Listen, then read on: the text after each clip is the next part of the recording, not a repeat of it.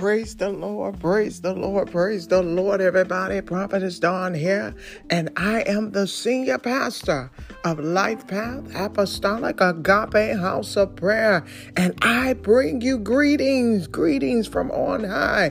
What a mighty God we serve. God is a mighty God, and He is greatly to be praised. I am in awe of the God that we serve.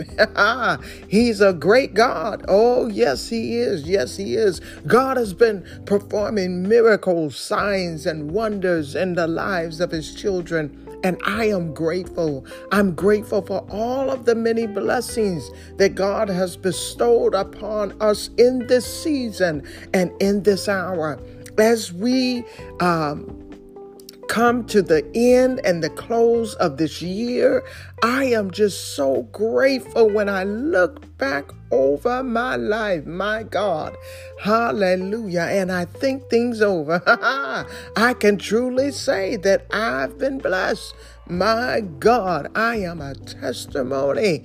We started this year out not the way that I intended. On January 18th of this year, my God, my mother transitioned into her final reward. My God, what a way to begin this year. But I tell you one thing, the Bible tells us that what we sow, we shall reap. And my God will reap it in abundance. We sold a sacrifice of the transitioning of my mother from the earth into heaven, and we are reaping the reward of knowing that she has her eternal blessing. My God, as she is with the Father. To be absent from the body is to be present with the Lord. And I thank God. I'm telling you, I try as much as I can to get into His presence so that I can feel the presence of my mother, her memories, and just being in consciousness of who she was and the contributions. Sadness comes, and sometimes I have to shake myself. It may take me a minute, but my God, I am just so grateful that we serve a sovereign God and that He loved her much more than we ever could, because if it was up to us, we would have kept her here forever. But where she is, there is no pain. She has peace, no more worry. She is in full health. She is under full provision and doesn't have to worry about anything. All right. So I had to get that one out. But I'm going to talk to you all tonight about the fear of the Lord. The fear of the Lord. What I'm seeing is that we don't fear God. We don't fear God anymore. We just go on and we have this willy-nilly relationship with Him and don't honor the authority of the hierarchy of His order. We are orderless people. We want to do what we want to do when we want to do it and how we want to do it.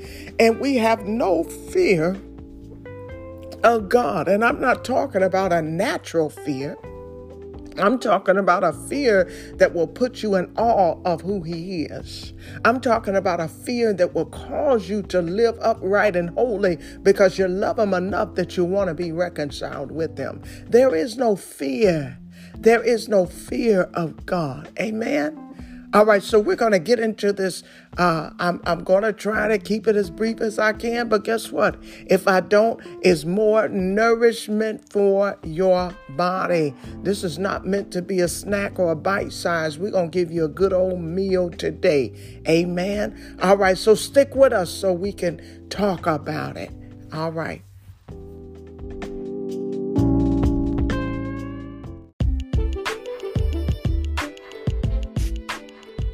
All right, praise the Lord, everybody. We're going to talk about it. Today. We're talking about the fear of the Lord. Do you fear him? Do you fear him? And in order to fear him, you got to know what fear is. What do we mean when we say the fear of the Lord? The fear of the Lord. I believe David gave us some insight on what the fear of the Lord is. What is the fear of the Lord? Let's go into Psalms 19, verse 9. Let me see. Every time I go in here, what did I say? Psalms. I get up to the Old Testament. I was in the New. I don't know what I was reading there. Psalms 19, verse 9. And I want to read this from King James, and then I'm going to go into my favorite. The Word of God says, "The fear of the Lord is clean, enduring forever. The judgments of the Lord are true and righteous altogether." So let's go to the Message Bible and see what it says. And it starts us at verse 7. And it says, "The revelation of God is whole and pulls our lives together. The signposts of God are clear and point out the right road. The life maps of God are right, showing the way to joy. The directions of God are plain and easy on the eyes. God's reputation is 24-karat gold." Come on now. "With a lifetime guarantee. The decisions of God are accurate down to the nth degree." I'm going to read that one more time because I like that. The Word of God says, "The revelation of God is whole and pulls our lives together. The signposts of God are clear and point out the right road. The life maps of God are right, showing the way of joy. The directions of God are plain and easy on the eyes. God's reputation is 24-karat gold with a lifetime guarantee. The decisions of God are accurate down to the nth degree." So what David is showing us here as the author of the Psalms is that the fear of the Lord brings an immediate reward. It brings an immediate reward. It cleanses and it endures forever. It gives us revelation. It gives us the revelation that God is whole. He is whole, and he pulls our lives together. So we can have faith and confidence in knowing that it is God and God alone who will pull our lives together. It goes on to talk about the signpost. The signpost is something that gives you direction. It points you in the right direction, the right road. God cannot be wrong. God cannot be wrong. And when we veer away from the fear of God, when we begin to fear our circumstances more than we fear God, when we begin to fear man more than we fear God, then our lives begin to fall apart. The signpost, the clear sign of the right road and what direction we should go begins to become murky. Our vision begins to decline because we can't see which way to go, because we don't fear God. We fear our circumstances more than we fear God.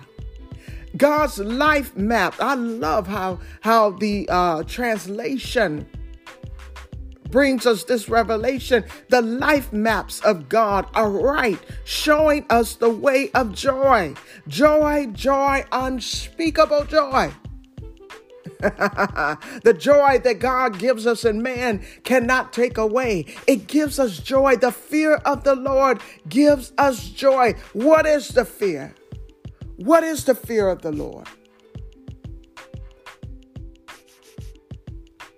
The fear of the Lord is commitment to his will, to his way. The fear of the Lord is acknowledging him as King of Kings and Lord of Lords and giving him full reign over our lives. What does that mean, prophetess? What does it mean to actively have the fear of the Lord? That means that when we are faced with our day-to-day circumstances, with trials and tribulations that come our way, that we take them to God and we say, Lord, in simple terms, we need you.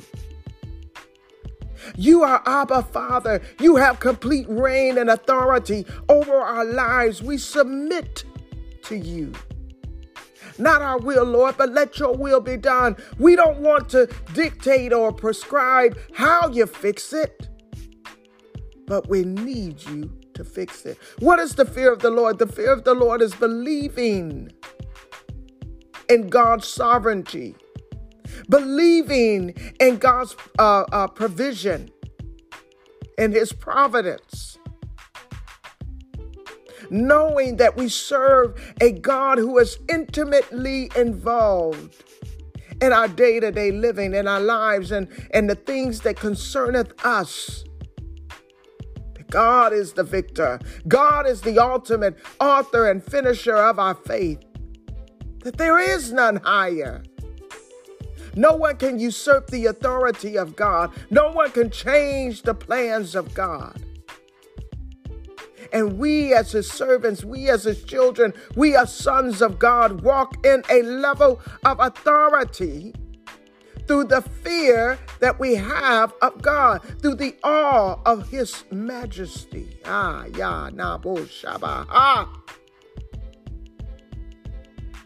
We've been walking with God long enough. As sons and daughters and kings and queens, to know that God is a God who is righteous and holy, and that he is a God who is faithful, merciful, loving, and kind towards his children. My God, what is the fear of God? It's definitely not a natural fear. The fear of God in our lives must continue all day long. Let's go to Proverbs 23:17. And I'm just going to stick for a minute in the Message Bible. Y'all bear with me. But I may go back and forth. 23:17. My God. And it starts at 17 but ends at 18. In the Message Bible, the Word of God says, "Do not for a minute envy careless rebels. Soak yourself in the fear of the Lord." That's where your future lies. Then you won't be left with an armload of nothing. I love how practical those who came before us and walked side by side with God in relationship and covenant. I love how plain the Word of God is, because he wanted us to get it in such a way that we could receive it and dissect it and live it out. The Word of God says, "Do not for a minute envy careless rebels." We see them every day. They have no fear of God and have the mitigated gall and audacity to try to pull us into their deception. But we know too much about them. You can't make me doubt them. I've lived such a while in the presence of the Lord, walking with God, that I know that he's greater than any lie that the enemy could try to bear or tell on behalf of his evil kingdom. I will never be persuaded to turn my heart against my God, to turn my eyes away from God. But we know what the Bible is telling us. We know what the author is telling us. He said, don't for a minute envy careless rebels. The ones we see out there just living any kind of way, sinful lifestyles. I was listening to this guy earlier today, this joker. Sometimes when I listen to him because his content comes across my my feed sometimes, and sometimes the things that happen in the church, he'll report on it. Different church matters, and when I talk about the church, I'm talking about the black church. We got our own little segment. But when stuff happens, especially little juicy things, he like to report. So I guess he a gospel gossip reporter or something like that. But anyway, he was talking today, and the issue. Let me just say this: the issue. It was a pastor, a preacher, prophet. I don't know what she is, but I used to actually listen to her, but I done stopped listening to her because she started going off the wall. But anyway, she was upset with her congregation because they did not honor her in a way that she felt she should be honored, and she had felt that she was coming under attack because of some critiques that members of a church were giving, and they had gone public. And so anyway, she came to social media cussing them out. So that's how I started. I was intrigued by the story. I wanted to learn more and see what was going on. But then I started scrolling down his page, and this joker is talking about it was something dealing with homosexuality. No. Sexuality in the church, and fornication and adultery, and he didn't go on it. And he did not go into in-depth detail about the different categories of sexual sin. He was just making the point that Christians have sexual desires and sexual needs, and therefore, good, bad, or indifferent, the reality is that Christians are hooking up in the church. And so he went on, he played a clip by another televangelist, just talking about the consequences of sexual sin. And so, of course, he had a different perspective. But anyway, so he's using his platform to convey a lot of lies and inaccuracies about the Word of God. And he's a former pastor. He got out of pastoring, and now he has a platform that he uses. And like I said, it's a bunch of junk. Y'all pray for me, because I don't need to be listening to him no way. But it challenged me, and it made me think that, we want God to come down to our sin state. We want him to change the rules so that we can live however we want. And so the major point of his argument was that it is counterintuitive, it's almost oxymoronic to say that God loves you, but because of your sin, that he would allow you to be sentenced to eternal hell and separation from him, but the punishment is what he honed in on. And see, a lot of times it just frustrates me that people give this perception of God as if we can even critique the awesomeness of who he is, the wisdom of who he is, or even the love that he has for the humankind. And what we fail to understand is that sin separates us from God. That's hell. That's hell. That's what it is. Hell is the separation of mankind from God. And if you are separated from light, you are bound to darkness.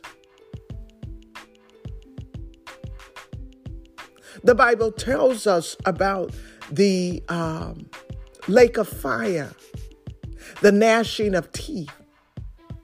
That's the word of God. We can't change what the word says. We don't make the rules. We live by them. We are stewards of God's word. And so I started thinking, I said, now he know better.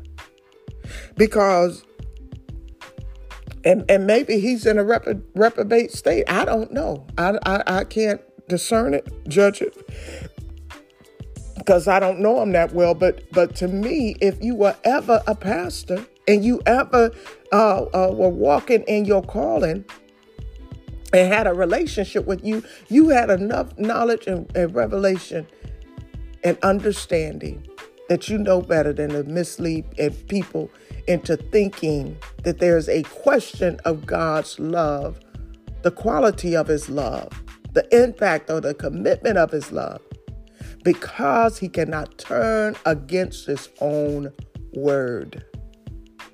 God does not pronounce upon us these principles, precepts, and ways of living because he wants us to suffer.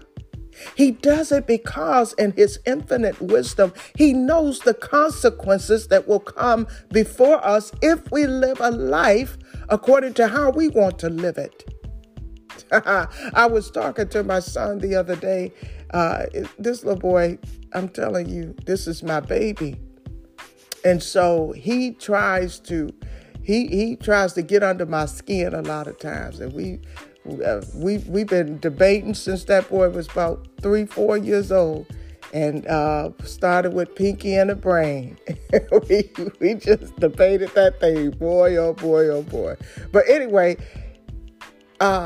he's in college now, and so in his school, they had a presentation on that Neuralink, that's the chip that you can put in your brain, and it will allow you to play music, get on the internet, this next Web3 version, have some kind of virtual reality. It does a lot of things. And so his teacher was presenting it to him, and I told him how frustrated I got because I feel like they target our youth with these things and try to desensitize them to any type of logic or wisdom or common sense. Because if your teacher is telling you about it, it must be something right with it. But anyway, I told him after I said I'm about to pull him out of that school for that foolishness, as we were talking about it, he said, well, I'm going to let him put a chip in my head. I said, you're going to be like my parents' generation. They had to learn that lobotomies were not the right way to go. But it was after the fact. Many humans had been practiced on, and we saw the results. I see it now, 30, 40 years later, with some of the impacts, right? But anyway, my point to him was that I said, listen, son, just because you have the ability to drive a vehicle, to drive a car, does not mean that you have the wherewithal, the tools, or the knowledge to build one, to manufacture one.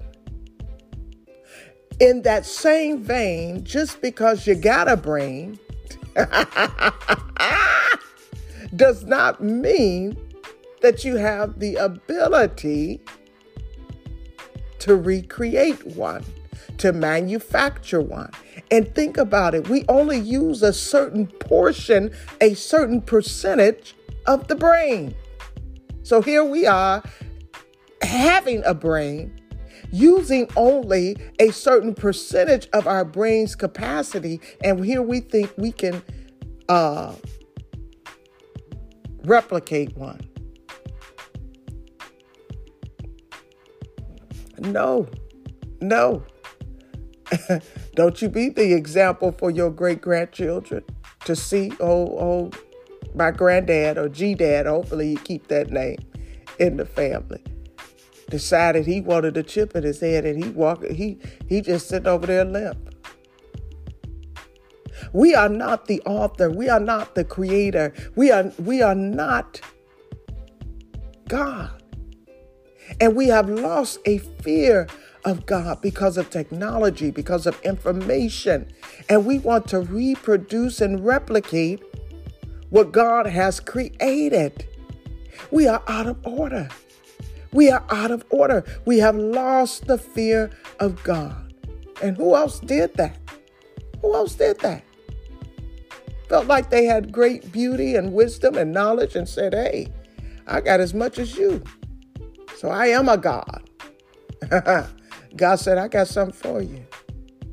Yes, I created you, and I'm about to kick you out of the place,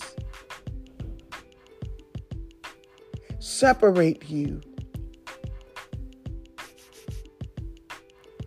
and bind you to eternal damnation. We got the example. We got the example. But we lack the fear of God. Fear tells me that I'm not going to try to step into God's place and try to do his job. Fear tells me that I'm not going to try to replicate. And y'all, if y'all been hearing me and listening to my podcast over the last year or so, I've been so frustrated with this Elon Musk and the things that he's trying to do. I get frustrated every time I hear about him going up in space and the things that he's doing with this Neuralink and all of these things. But he wants to be a God. He wants to be a God. And you see, God said, you're not going to mock me.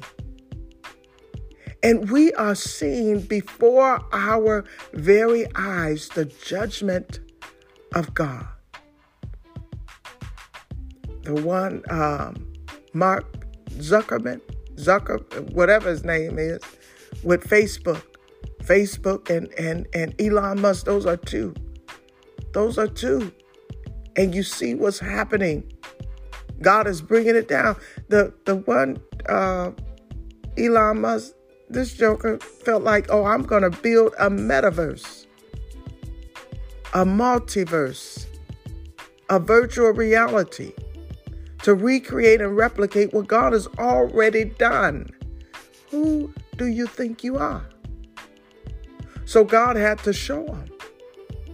I'm praying for those that there are thousands of people because of their rebellious state, their foolishness, that many people envy. Many people envy the lifestyles that they have because they are considered to be the richest men in the United States and in the world. People envy them. They are fools. They're fools because they have no fear of God. The fear of God is the beginning of understanding. Understanding creates wisdom as you apply what you know. They are fools. And God said, you will not mock me.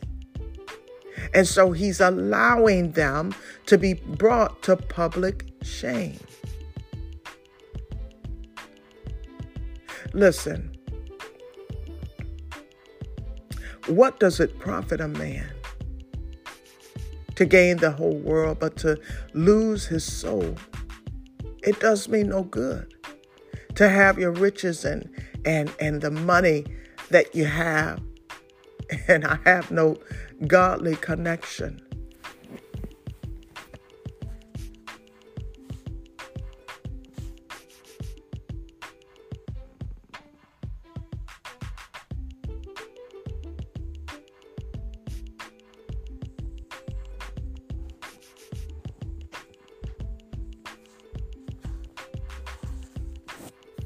No godly connection. I would not trade my relationship with God for all the riches in this world. Listen to me, and I mean this. I've lived enough of my life that I've experienced some highs, I've experienced some extreme lows. But I would give everything away to maintain my relationship with God. He's been that good. And I'm telling you, if you don't know him that way, seek him. Seek to know him. God won't leave you hanging. I promise you that. If you have a fear that you're walking in ignorance and somebody else's understanding of who God is, and you actually fear getting to know him because you fear, is this real? Is he real? Is he a true God? But I admonish you today to increase your faith, because faith is the only thing that will allow you to develop a relationship with a God that you cannot see. You can't tangibly touch, but you can feel. You can't see him, but you can perceive him. You can see him spiritually. You can hear him. I had a situation about a couple of weeks ago, actually.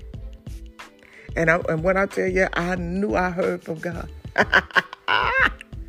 I knew I heard from God, and clearly. And when that thing didn't turn out the way that I heard, that I thought I heard from God, I started questioning everything about my ability to hear his voice. And when I tell you the enemy hit me strong, and when I say enemy, the enemy of my mind, the thoughts, the ideals, I had to begin to rebuke that demon. Just like with any other conversation, I know my baby girl lives in the house with me. And when we're together, we talk, we communicate, and I can physically hear everything that she says. And in hearing her, there are times that I don't understand, or times that I don't clearly comprehend what I've heard. So inasmuch as in our day-to-day natural relationships that we have with one another, we can mishear things that we know we heard. Same thing happens with God. But when y'all know I get dramatic and extreme. My husband, he always say that I go from one level. I got one level, one switch, one level. And I had to begin to rebuke that thing. I said, no, because if I can't do nothing else, I know I can hear from God.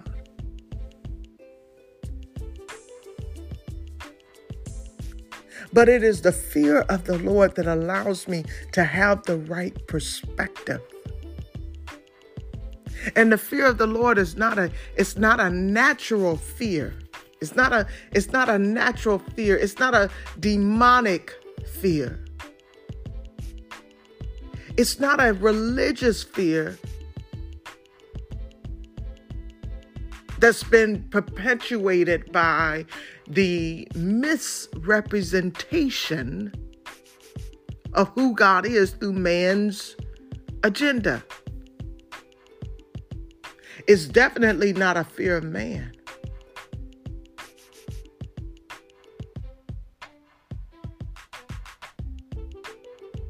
The fear of God is a special kind of fear.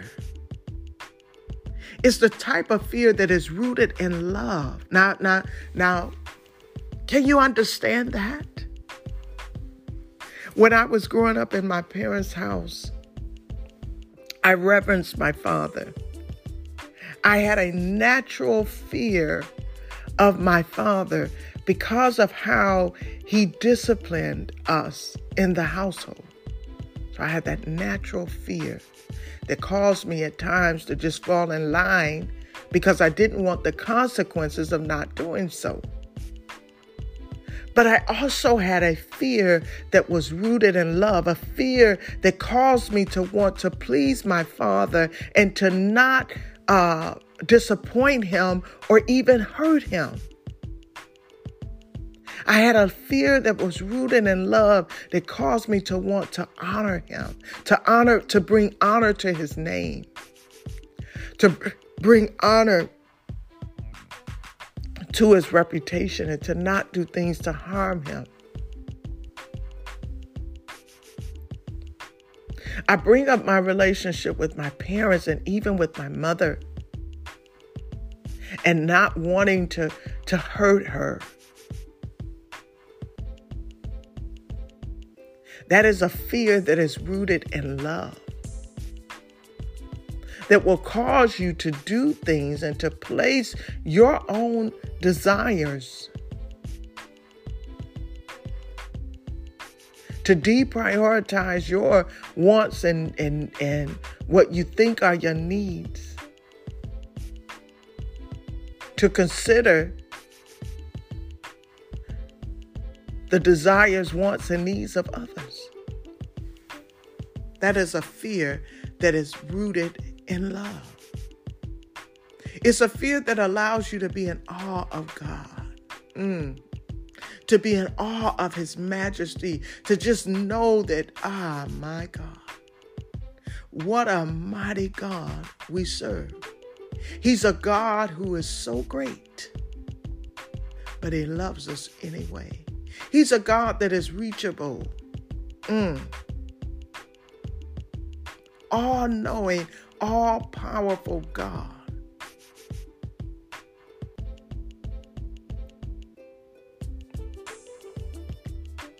The fear of the Lord allows us to reverence God. How do you reverence him? You reverence him by acknowledging that he is the highest power.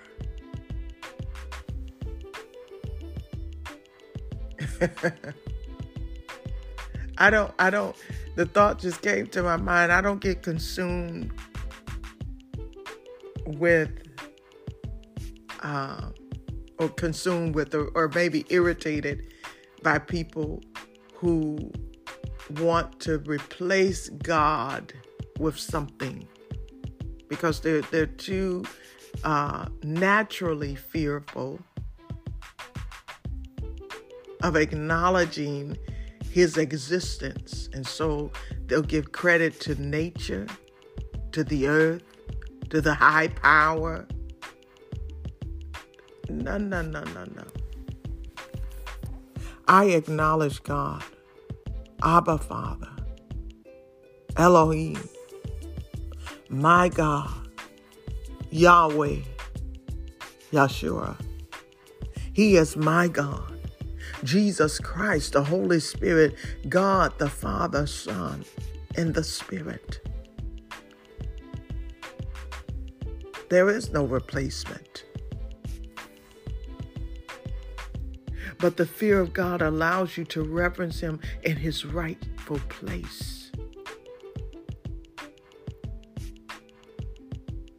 The fear of God allows you to maintain an attitude of worship and submission to God, to His Holy Spirit, understanding that we are stewards in this earth. I share with you all, I think the last time I spoke about, just sonship and who we are in Christ, and that we are not owners. There's a huge burden. There is a huge burden to be bear as an owner. You have responsibilities. You have accountabilities that God never intended us to have, because we are servants. We are stewards. We are not the owner. And as a pastor, I am the under shepherd. I'm not the ruler of this earth. While God has given me power and authority, He's given me dominion, but He is in control. He is the owner.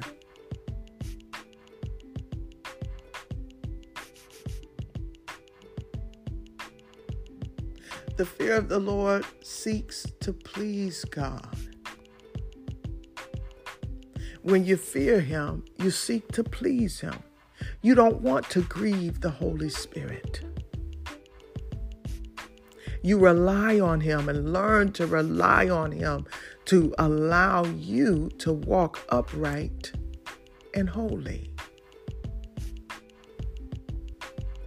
To do the things that God has called you to do, to not live a life that will not please Him.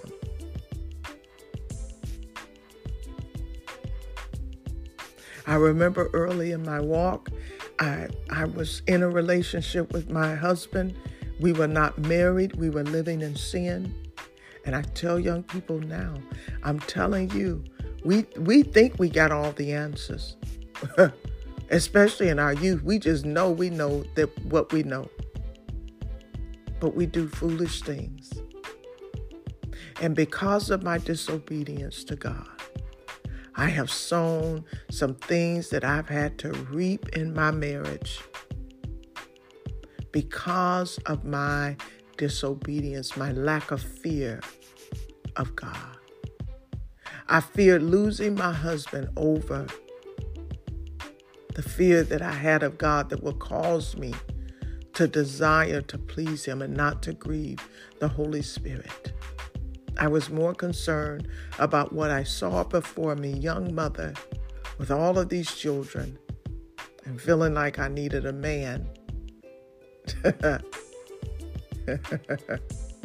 to be there, because that was the model, the structure that I was familiar with. And I felt like I needed it above and beyond the relationship, the covenant that I made with Christ to live holy. But baby, when I tell you, when I got the revelation, I told that joke, I said, God is calling me to greater. And I acknowledge the call. We can't be living in sin. Either you marry me or push on. And 20 years later, we celebrated our 20th anniversary on September 20th. My God. Been together 30 years. I'm not saying it's great or perfect, but we're here.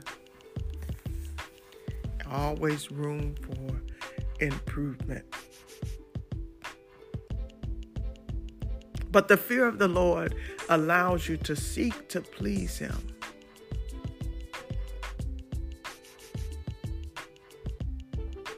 We fear God, and that is a good thing. We learned from Abraham, right?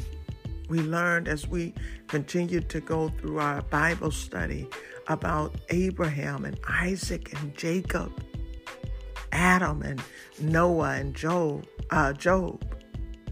how they feared the Lord. And because of that fear, that strengthened the covenant relationship that they had with God.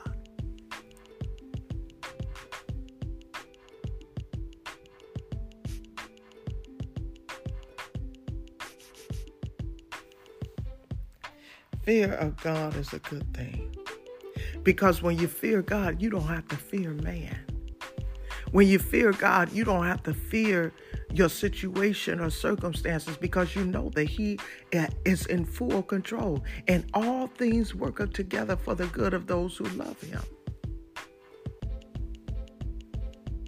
And just like he did for Job, he's going to give us double for our trouble.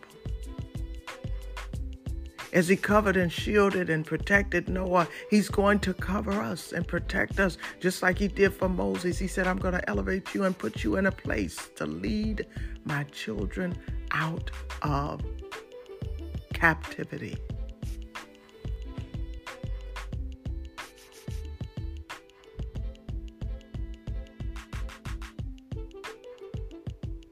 What is it to fear God? Do you fear God?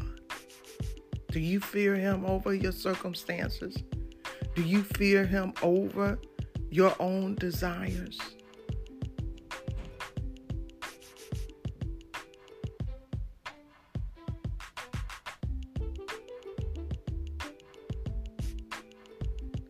God is a great God,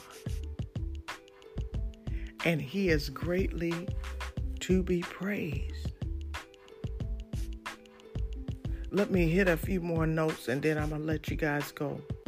But I want to talk about Jesus and his life and the fear that he had of God. As he walked the face of the earth as a man, he reverenced God. He had an attitude of worship and submission. He didn't fear God in a demonic way. He feared God in an empowering way.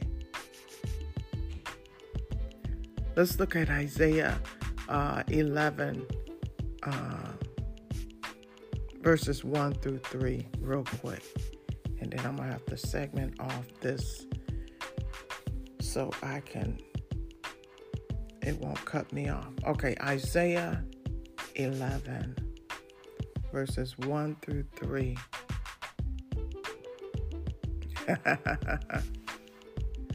And it takes us 1 through 5 if I read it in this Message Bible.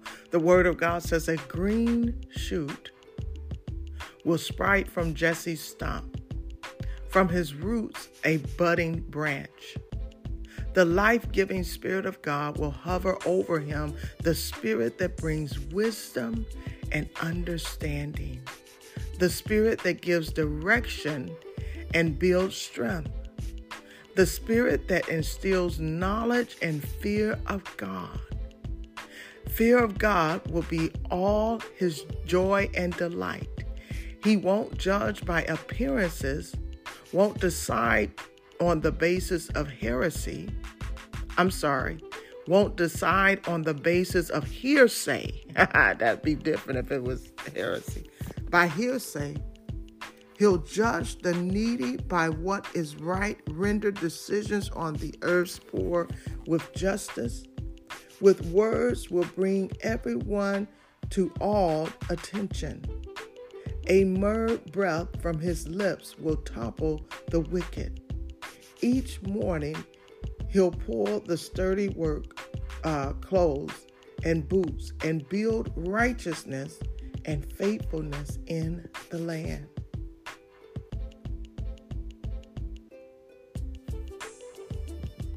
The fear of the Lord will bring joy and delight.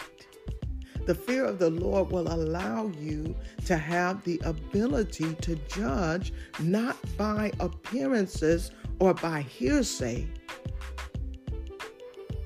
but judge by what does God say.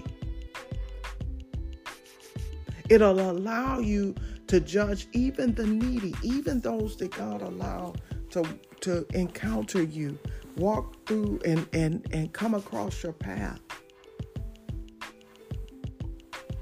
To judge what is right.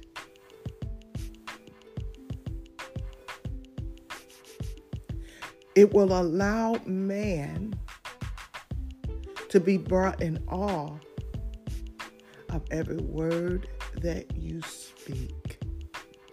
Because you honor God and because you fear God, It gives you a confidence to declare the things of God over your life, over your circumstance, over the lives of others.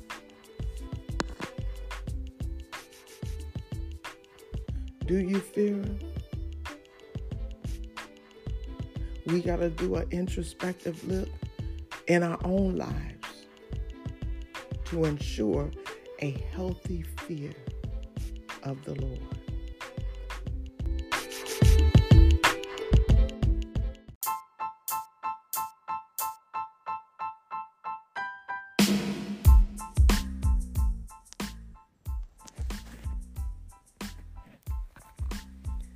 In 1 John 4:18, the Word of God says, "There is no fear in love, but perfect love drives out fear, because fear has to do with punishment. The one who fears is not made perfect in love." Now, when we look at this scripture in first glance, it looks like it's contradictory. It almost seems like it's counterintuitive one to another. But it's about the perspective. The perspective that we're filled with and washed by God, by His perfect love, so we don't need to fear His wrath. If we read it in the right context, that's what this is all about. What I've been preaching for the last year or so, with so much biblical illiteracy running rampant in the church. That's why we don't have fear. That's why we read the Word of God. And we think that it's contrary or contradicting itself, and it's really not. Because perfect love casts out all fear.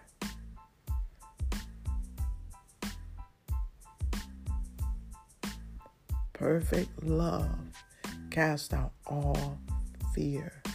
You become confident in knowing that God got you. Amen.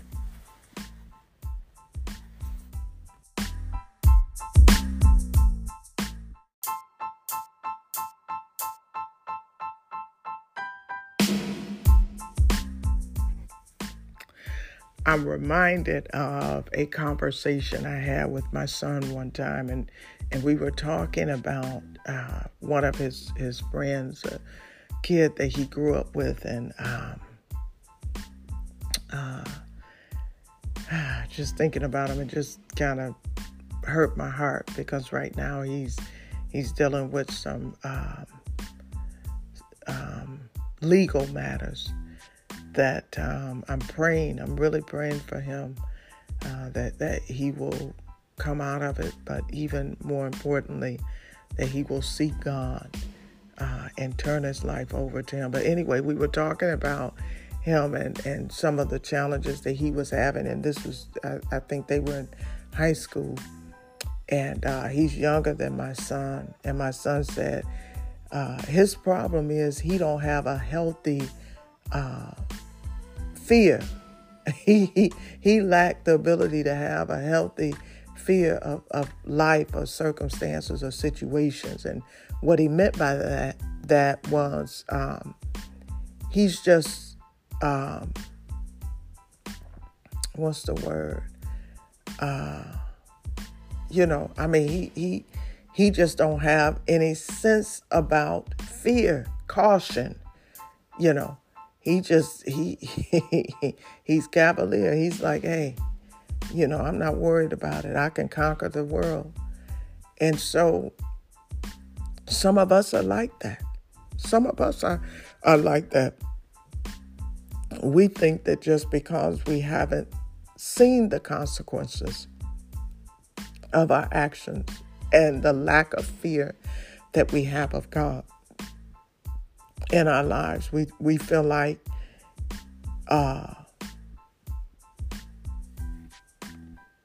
there is no consequences. But anyway, since we were talking about fear, It reminded me of that. It reminded me of that. And in the Old Testament, this is why I love studying the Bible. I love the Old Testament. I love the New Testament.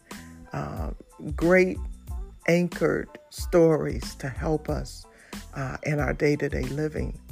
And I'm so grateful that God did that. But in the Old Testament, they feared God. They really feared God. They feared gods, lowercase g, because during that time, they had a spiritual understanding that now we see has been a little diluted in our modern day generation. Which is why, as I started this out, we're in the state and the condition that we're in now. We don't fear God like we used to. But in the Old Testament, and I don't know what's going on with my tongue tonight. In the Old Testament, it was very prominent, and they talked a lot about the fear of God and how they operated through that fear. And some had a natural fear of God that was not healthy, but others understood and had a spiritual fear of God. But what we have to understand as Christians and as followers of Christ is that it's only the true fear of God that will allow us to be freed from all the destruction of the enemy. Yes, we're going to go through trials and tribulations and things that occur in our lives, but fearing God will help us to avoid the trap that the enemy puts before us, to be pulled down into our circumstances in a way that is not honoring to God.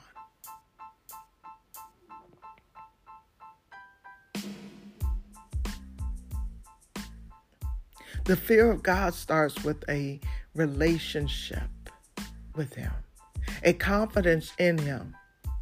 Let me see, in Deuteronomy 6, verses 1 and 2, the Word of God says, these are the commands, the decrees, and laws, and these are the commands, the decrees, and laws the Lord your God directed me to teach you to observe in the land that you are crossing the Jordan to possess, so that you, your children, and your children, and their children after them may fear the Lord your God as long as you live, by keeping all His decrees and commands that I give you, and so that you may enjoy long life. Now, I feel like it is our responsibility as the elders, the matriarchs, the patriarchs of our family units to make sure that every member of our family understand Deuteronomy chapter 6, verses 1 and 2, and make this the mantra of your family, the foundation and the basis of your values, to get a clear understanding. The fear of the Lord is loving Him. Loving Him and building relationship with Him and understanding that He is a loving and just God. The fear of the Lord will cause you to recognize that God is loving, merciful, and forgiving. But it also lets you know that He's holy and just and righteous. To know God, we must understand His character. Understand that in His justness and holiness that He has purity and perfection.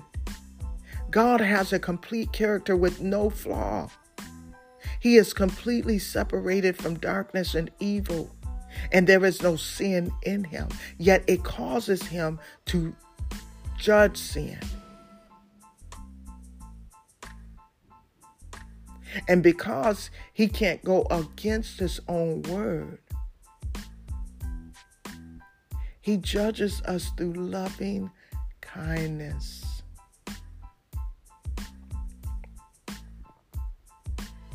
Understanding that God is a loving and just God allows us to appreciate the character of God. We talked about the fear of God producing awe. To be in reverent awe of his holiness. The fear of God allows us to give God complete reverence, to honor him as the great God that he is, the God of great glory and majesty and purity and power.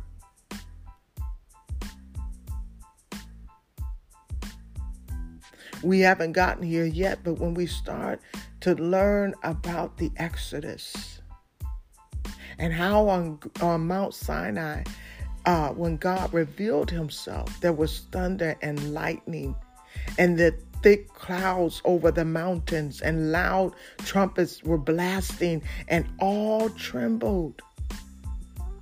That is the greatness of the power of God.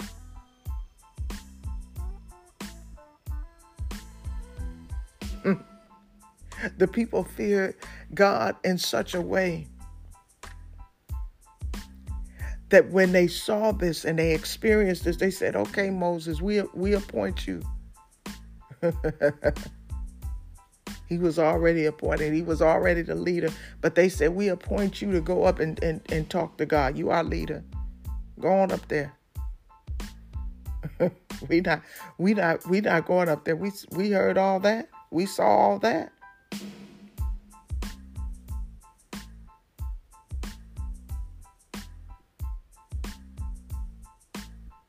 In Psalms 33, 8 through 10, the word of God says, let all the earth fear the Lord. Let all the people of the world revere him. For he spoke and it came to be. He commanded and it stood firm. Can you imagine? A God that speaks and it becomes. Everything that was created in the earth, in the world that we know today, was done and begun by a God who created it. The fear of the Lord produces faith.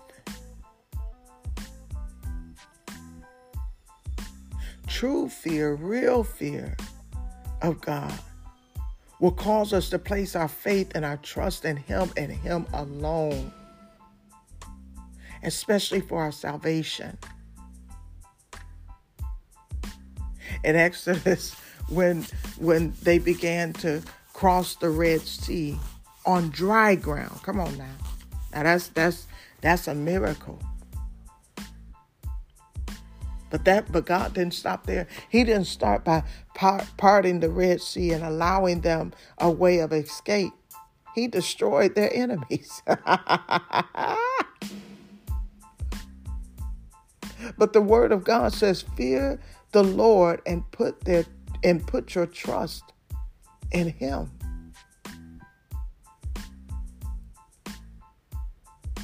And that's what they did. They feared the Lord and they put their trust in him. Fear boosted and created confidence and hope and trust.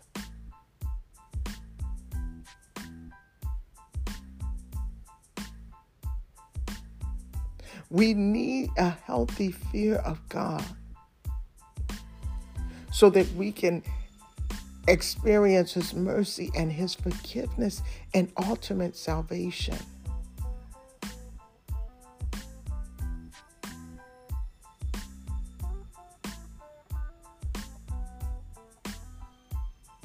The fear of God produces faith that allows us to be moved to believe and to trust God.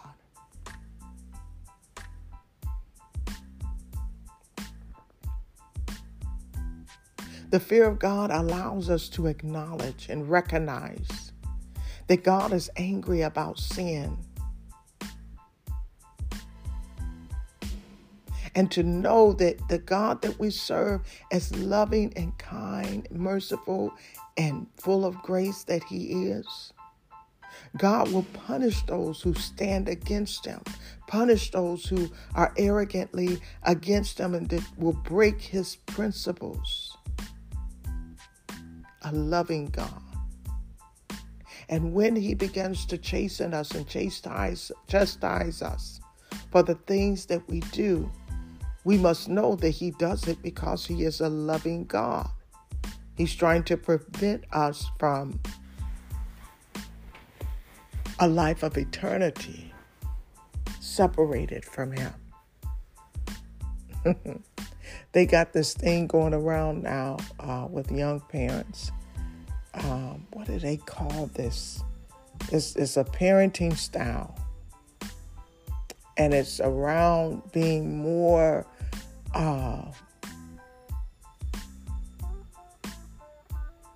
cognitive, I guess is the term I'm looking for, with your children, just being more understanding. Is it positive rearing or something? I don't know what they call it. But there's an element of it that is either is misconstrued or it is just left out of the logic. But there is a need to discipline. There is a need for healthy discipline. God uses it to help to rear us. You know those times when we hit our head against the wall in life? Situations and circumstances just take us out, take us down, not out. Sometimes we think the enemy picking on us, but not realizing that we are reaping what we've sown into our lives. When God tried to stop us, but we decided we're going to do stuff our way, and then He chastises us. Same with the parent.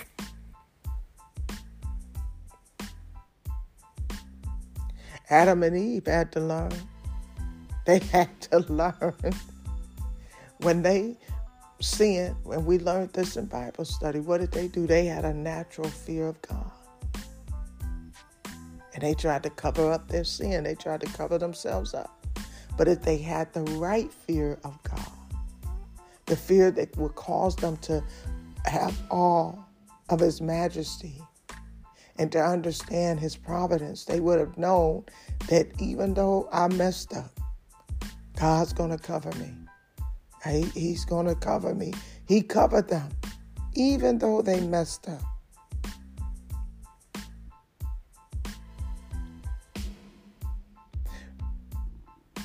Remember Moses, when he spent 40 days and 40 nights praying for the sins of the Israelites, he said, I feared the anger and wrath of the Lord, for He was angry enough with you to destroy you.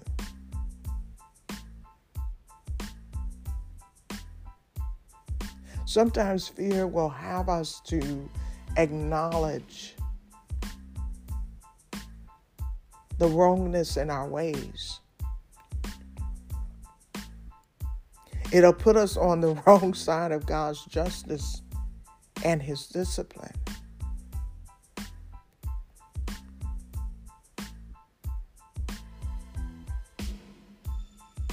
God is a great God. He has matchless power. No one can compete against the God that we serve.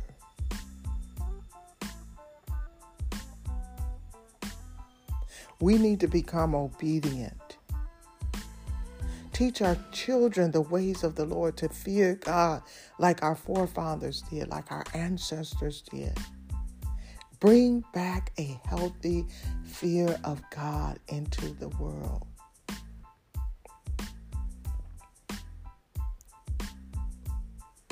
Grow in sanctification and spiritual maturity. Worship God with all your heart. Acknowledge and accept the promises of God in your life. And be humble yet confident, knowing that God got your back. And just like the children of Israel, when they were faced with their biggest challenge, as they were fleeing from captivity into freedom and the promised land,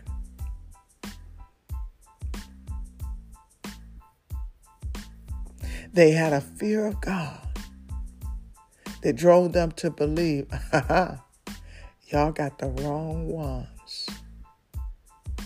I don't know how he's going to do it or what he's going to do. But I feel sorry for y'all, because he about to bring us up out of this. And they knew the God that they served. Listen, it is almost 5 a.m., my time to get up. I got up at about 2 o'clock. It caused me to not go back to sleep. But God put this message in my heart to share with you. And I promise you it'll be a blessing in your life if you seek God. If your barometer of fear is not where it needs to be, seek God and ask Him, endow me with your Holy Spirit and a healthy dose of fear, so that I can walk in unity and unison with your will.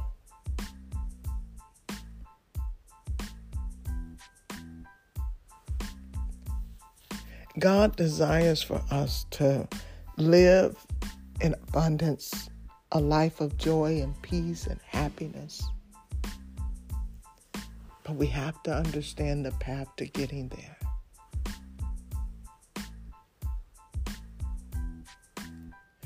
I want to thank God tonight for spending time with us, giving us this word, this rhema from on high. Father God, we thank and praise you for just all that you are, all that you have done. We celebrate you in your majesty because you are a great God. I thank you for this message. I thank you for the urgency that you placed on my heart to get it to your children, to my children, to those that you have given me the charge to lead as an under shepherd of your kingdom. It is my distinct honor to do what you have called me to do. Now, Father God, we thank and praise you, and I pray that everyone who has heard this word, that it will be manifested and made alive in their lives, that they will have a fear of you that will enhance and increase their day-to-day living. Father, we thank and praise you and honor and adore you and seal this prayer tonight or this morning through our faith. And I ask that you will dispatch your angels to do that which you have commissioned them to do in each and every one of our lives. And Father God, we pray for immediate manifestation of your glory over this prayer. In Jesus' precious and holy name we pray. Thank God. Amen and amen.